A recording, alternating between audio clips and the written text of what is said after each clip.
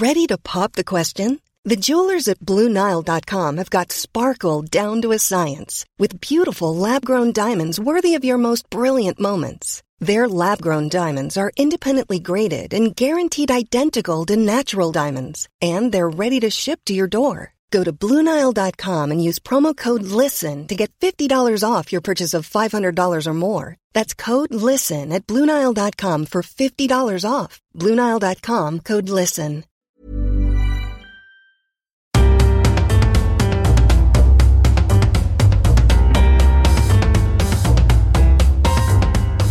Welcome to The Broad Experience, the show about women, the workplace, and success. I'm Ashley Milne-Tyte.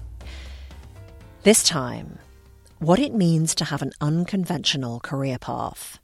I don't regret having such a strange and wandering work life. I don't regret it mostly because I don't see the point in regretting it, but I don't feel proud of it either. I feel like I am of a piece in this way. It's how I roll. It's how I am. The messy business of getting to where you want to be. Coming up on The Broad Experience.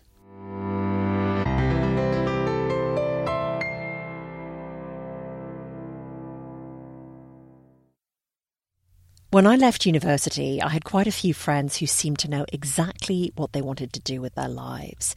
They went straight off to train as accountants, teachers, lawyers. I was envious, not because I wanted to be any of those things, but because at 21 I had no idea what I wanted to do other than a vague idea that it was something in the arts. They, on the other hand, seemed like they had everything sorted out. I had naively assumed that by the time I graduated from university, I'd have miraculously turned into a fully fledged grown-up who knew what she wanted to do with the rest of her life. That was not to be. My 20s was spent in a series of jobs in insurance, publishing, and digital marketing, but they were jobs. I never felt I had a career until I was in my 30s and in radio.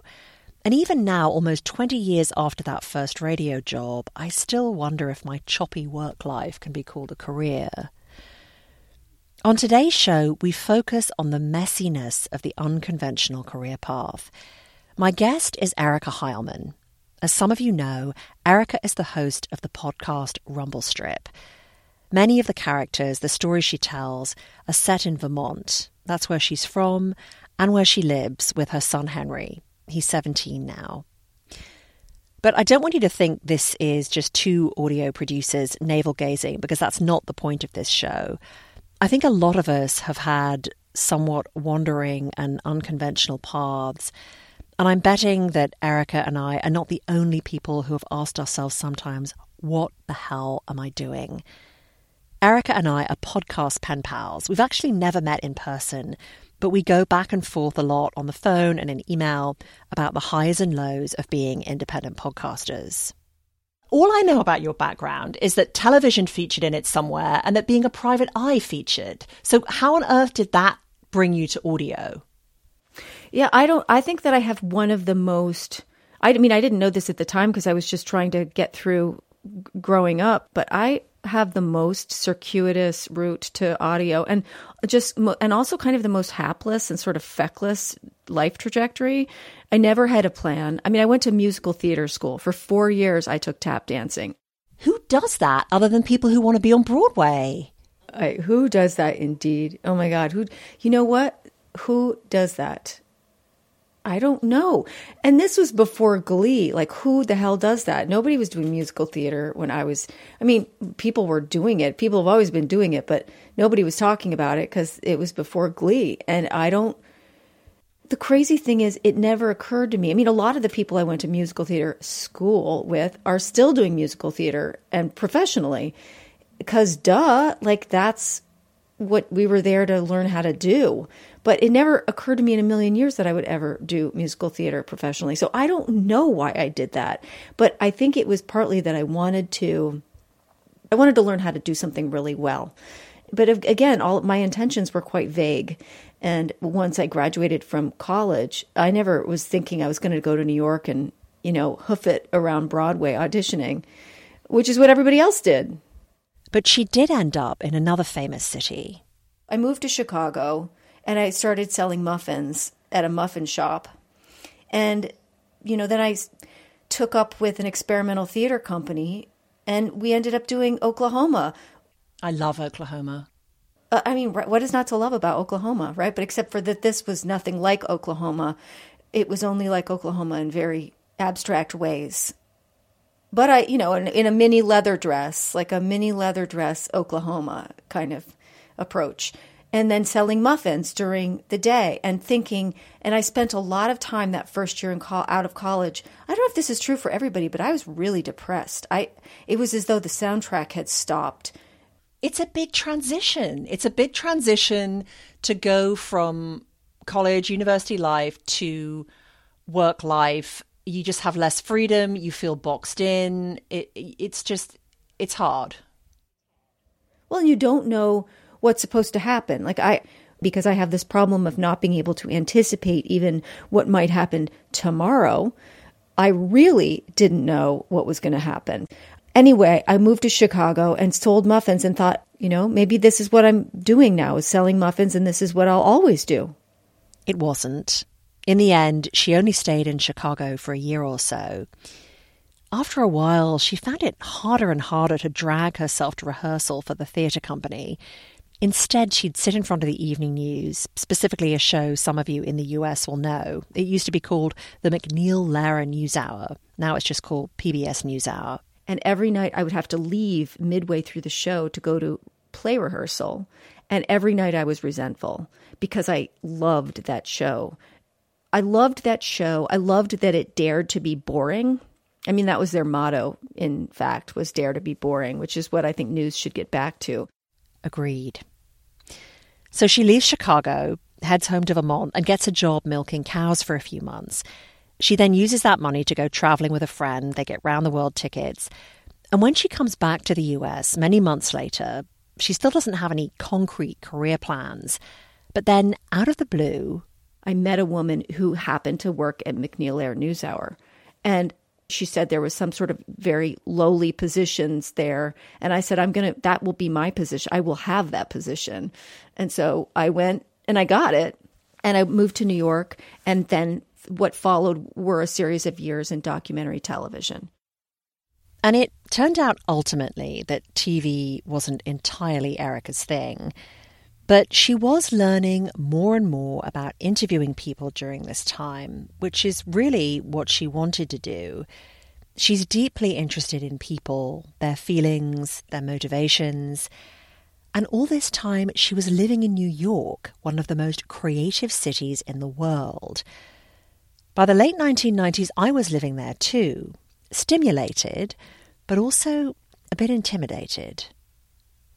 I want to ask you about your feelings about working in a big, thriving, ambitious city like New York, right? Because I realized maybe when I was about 30 that actually this wasn't normal. Being surrounded by people who were this career-driven, this ambitious, I didn't have to feel bad because actually in other parts of the world and in other parts of the US even, this wouldn't have been the case. I would have been surrounded by much more normal people. But I felt a little, like I've said this on the show before, like I have like a B+ personality, not an A. I'm like B+. So I'm used to being surrounded by all these A types, but I'm not really an A type myself. But you realize when you're in big cities that they are full of type A people. Did you feel that you belonged in that environment? How did you feel about working in a crazy place like New York? Well, for me, so I was coming from a very small town. So moving to New York, there wasn't anything familiar or comfortable it was profoundly disorienting. And talk about a soundtrack. It's kind of like suddenly the soundtrack was full on, but it didn't feel like it was the soundtrack to my life. It was just really loud, but I didn't know whose life it was playing for. It was a profound culture shock going to New York. And yeah, everybody had a project. Everybody had an idea. Everybody was going somewhere really fast.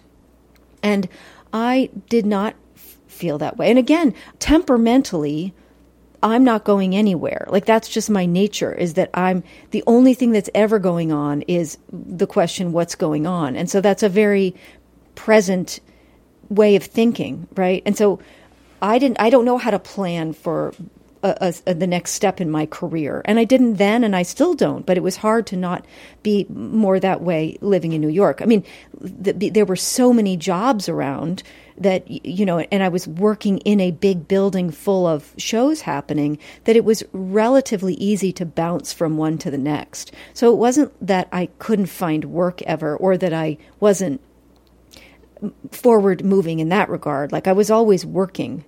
But I had no idea where it was going. And what I was pretty certain about, and I still have a lot of shame about this, is that I never thought that I would ever be that I'd be the producer. Because being the producer meant being with your head on the chopping block, and I didn't think I was smart enough or good enough to ever be that person. She was associate producer, but she says she was never head producer for that reason. She just didn't have the confidence. And maybe you've had this too, that sense of slight shame when you look back and you realize you didn't take a particular job, or you didn't even try to apply for a particular job. Now, on the flip side, for Erica, as she looks back, she realizes she doesn't really mind, because TV was not her. She says it was expensive to make, full of jostling egos. And I just thought, all of this is all such bullshit, the way that this whole world of television operates. So I taught myself how to produce audio, and I just kind of, like wandering in the dark in a room, wandered toward audio, because it allowed me to do what I wanted to do, which was interview people and edit, but I didn't have to raise $500,000 to do it. She left New York a couple of years after 9/11 and went home to Vermont. Around this time, she also got pregnant. She had a baby, but she and her son's father split up when their son was just 1.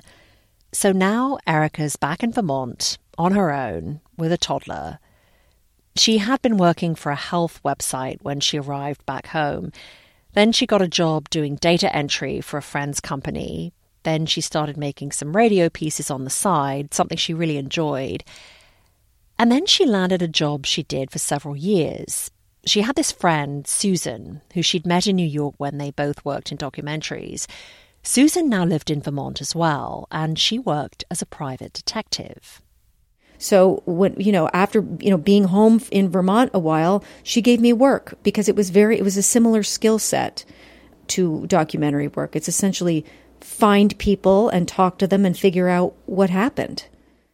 That's so interesting, because I do think people, you talk about being a private detective and people's ears really perk up and they think, that's interesting. I know, everybody thinks. And what's really funny too, Susan always says this, that people always think they'd be a really good PI. Very often people say, I always thought I'd be really good at that. A lot of people say that. And you say, right. And and the thing is, people are titillated, and it is titillating. I mean, it was all crime. It was all criminal work that I was doing. So I guess on some level that is titillating. I mean, Lord knows there are enough podcasts about crime. Everybody wants to hear about dead girls, apparently. But this was a lot of, pedophilia and child abuse and domestic abuse and really garish stabbings. And I mean, those are all perhaps titillating one at a time, but they become less titillating when you're working on 20 at a time. But throughout her time as a private eye, Erica was using her questioning skills and her listening skills, putting a story together piece by piece. She says the problem is the pieced-together story was then just given to lawyers to use in court. It wasn't her story. She was telling stories in her freelance radio work, but pitching those stories, getting them accepted, getting them aired, it was uphill work. She wanted to tell stories of her own, make something of her own. We were both late bloomers in this regard. Like me, she was in her 40s when she launched her podcast, Rumble Strip. I remember a moment when I decided, and I think I was on a Stairmaster. And I remember thinking, oh, now it's time to do that. You have to just start doing that, or you're going to be disappointed. You're going to be a disappointment to yourself and to your son if you don't start making radio consistently. And the way to make it consistently is to do it yourself and make a podcast. And then you don't need anybody's permission to air things. She says she made a lot of bad audio to begin with. But today, her intimate, beautifully crafted show has listeners all over the world. She produces it single-handedly at home.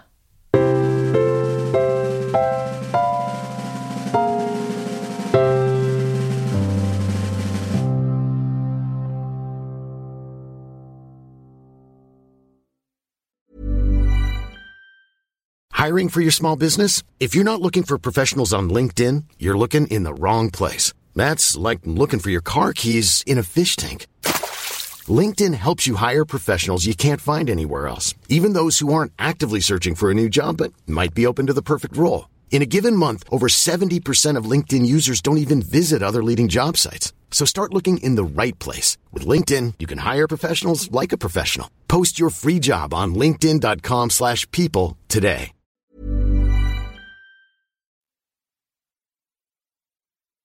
Erica has lived back in Vermont for almost 2 decades now, far from the cities where she's worked in the past. Thinking back to New York and what we talked about with this sort of this endless current of energy and ambition that you're surrounded by, I haven't really talked to that many people for the show who live in rural parts of the world. You know, I spoke to a young farmer once in Maine. I recently spoke to a volunteer firefighter in Oklahoma. But those are much more the exceptions. And I'm really curious, do you and your friends spend a lot of time talking about your careers? I mean, how does it feel? How does it feel compared to the big city life? That's a fascinating kind of area. Like, what does life mean in the city versus the country? What is the tempo of life? I mean, I think one of the things I remember vividly noticing when I moved to Vermont or came home to Vermont was that nobody asked me, what do you do at a party? That was very, very noteworthy. That the first question that people were asking me was not kind of, well, what do you do? What are you doing? Nobody thought to ask that.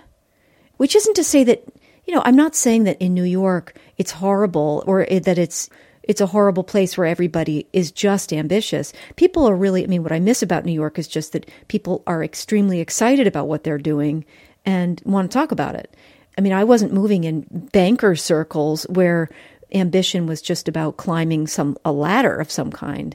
I was with people who were really excited about what they were doing, but there's also a certain way in which that can be very tiring when you don't want to think about you don't always want to be thinking about what you're doing, the project that you're working on. And in Vermont, there was just a great silence that opened up around that. And that wasn't such a constant pressing question. She says living in a rural part of the country is different in other ways, too. Nobody does one thing. People do lots of things. You might be a carpenter and a, furniture maker and you're in a band and, also you run marathons or whatever. People are self-identified. They do many things. They are very seldom one thing. And also, people very often don't have regular jobs here, or at least in my experience, a lot of people kind of piece lives together. So what they're doing is really interesting, but it is not quite so sort of intensely singular as a lot of lives in New York. She does a mixture of things herself, but they're all audio focused. She makes her show. She makes audio for the Vermont Folklife Center and other institutions, Vermont Public Radio. Do you feel at this point, now that you're balancing your show and other audio work, are you happy with where you're at in your career? And do you think about yourself as having a career, I guess I should ask? Because sometimes I wonder about that myself. I'm like, do I have a career or do I just have a series of weird stages? I don't know. I think I am in the latter category of I have a series of weird stages. I do not. I have never thought of myself as someone with a career. I just don't. I don't think of myself that way. But I'm very happy with where I am right now. I love what I do, although in all the ways that we've described or talked about before, it's lonely and it's challenging in lots of ways. But I feel absolutely like this is what I want to be doing and where I want to be doing it. In this clip from one of Erica's shows last year, she's interviewing a 15-year-old boy, Leland. He's a neighbour of hers. She's interviewed him every year for the past 6 years. What are you afraid of right now? The pork shortage. A lot of pork plants have been shutting down, and it's easier in places like where we live to get stuff like that, so I'm not worried as much. But the whole idea of big, massive, like one of the 3 Smithfield factories shutting down, the world's largest pork producer, that's just a lot of missing food. Erica's glad she moved back here all those years ago. She wants to record the lives of Vermonters, the sounds of the place. That is her life's work now. She says working in audio allows her to indulge a long love affair with the place where she grew up. I hear it differently. I experience it differently with a microphone. And this is a place that I have a long-term love for, and also which includes hate of. It's a place that, I remember vividly when I first came back here, there were certain bird sounds that came right up out of my childhood. They were deep sense memories from childhood. And I realized, this place has a very particular sound to it that I know, that is of me. And now that I have a microphone, I feel like I'm chronicling something that is, really cellular for me somehow. I want to listen to it. I want to record it. I want it to be recorded, the sound of this place. And I don't think I'll ever get tired of doing that. I love the sound right now at this time of day. It's like crossover time. Birds are still out, but the peepers are starting.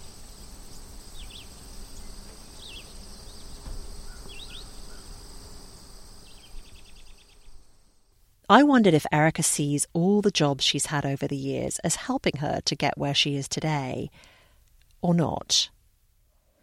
Yeah, I don't know how much my muffin jobs, I had, the muffin jobs went on for quite some, I had a lot of muffin jobs, and I don't know that they were awfully character building or that they gave me any special insights. And frankly, when I think back, I do think back with a certain measure of shame at my absolute bewilderment, my chronic bewilderment in my life, that I never knew where I was heading.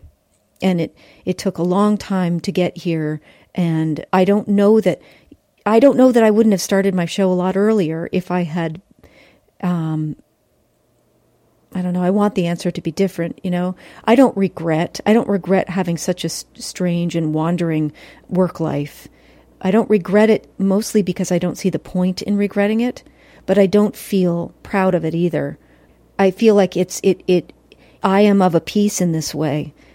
It's how I roll. It's how I am. But I am not forward thinking. And so I've just taken what comes next, always. I should ask you this one question before we go, which is how do you view success? What to you is success? Yeah. Boy, we've talked about this a lot. I wish I had better, more inspiring answers, because the reality is, this is a question when you're with independent podcasting that haunts one, which is how many listeners is enough listeners? How much money is enough money? How, what feedback loop is required to feel success? I finally feel successful, and I feel successful because I am doing, finally, I'm making something that I believe in and that requires courage, and also that I am willing to fail with because I care about it. I'm willing to fail in what I do, and that feels like success to me. Or that's part of why I feel successful, is that I finally feel willing to look stupid in order to make something that I think is worth listening to. Yeah, so for you, success is bound up with what you do and how it makes you feel, not with earning a certain amount of money by a certain age or stage. Yes, right. Yes, I absolutely. Yeah, no, I think it's like it feels like it feels like my first honest job in the sense that it feels true. It feels like it's part of me. It's not separate from me. And so that feels successful. It feels like I finally figured out a thing that feels true. And yeah, it is not financial. I mean, my son wonders this sometimes. Why do you not make more money, and why don't you seem to care? And why don't you have more listeners? Or why aren't you looking to become bigger and more successful? And I don't have answers. I don't know why I don't want those things, or why those things aren't compelling to me or compelling enough to work hard to get them, but they're not. Erica Heilman. Last year, Erica made a series of podcasts during COVID called Our Show. They were made with tape listeners sent her from around the world.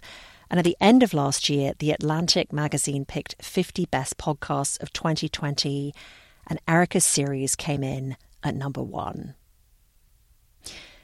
That's the Broad Experience for this time. I will link you to more information about Erica and Rumblestrip under this episode at thebroadexperience.com. If you enjoy my one-woman show and you haven't given it a review, I would love it if you could. You can also give a donation of any amount at the support tab at thebroadexperience.com. When you do that, you're helping to support the show, to pay for the website, to pay for any equipment I buy. Thank you so much to those of you who have done this year, and especially to my sustaining members who give a donation every month. I really appreciate it. I'm Ashley Milne-Tyte. Thanks for listening. See you next time.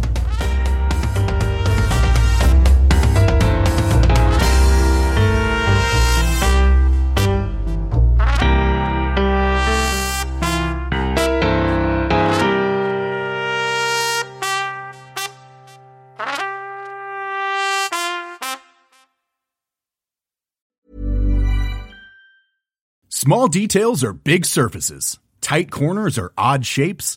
Flat, rounded, textured, or tall. Whatever your next project, there's a spray paint pattern that's just right. Because Rust-Oleum's new Custom Spray 5-in-1 gives you control with 5 different spray patterns. So you can tackle nooks, crannies, edges, and curves without worrying about drips, runs, uneven coverage, or anything else. Custom Spray 5-in-1. Only from Rust-Oleum. When you need mealtime inspiration, it's worth shopping Kroger, where you'll find over 30,000 mouth-watering choices that excite your inner foodie. And no matter what tasty choice you make, you'll enjoy our everyday low prices, plus extra ways to save, like digital coupons worth over $600 each week. You can also save up to $1 off per gallon at the pump with fuel points. More savings and more inspiring flavors make shopping Kroger worth it every time. Kroger, fresh for everyone. Fuel restrictions apply.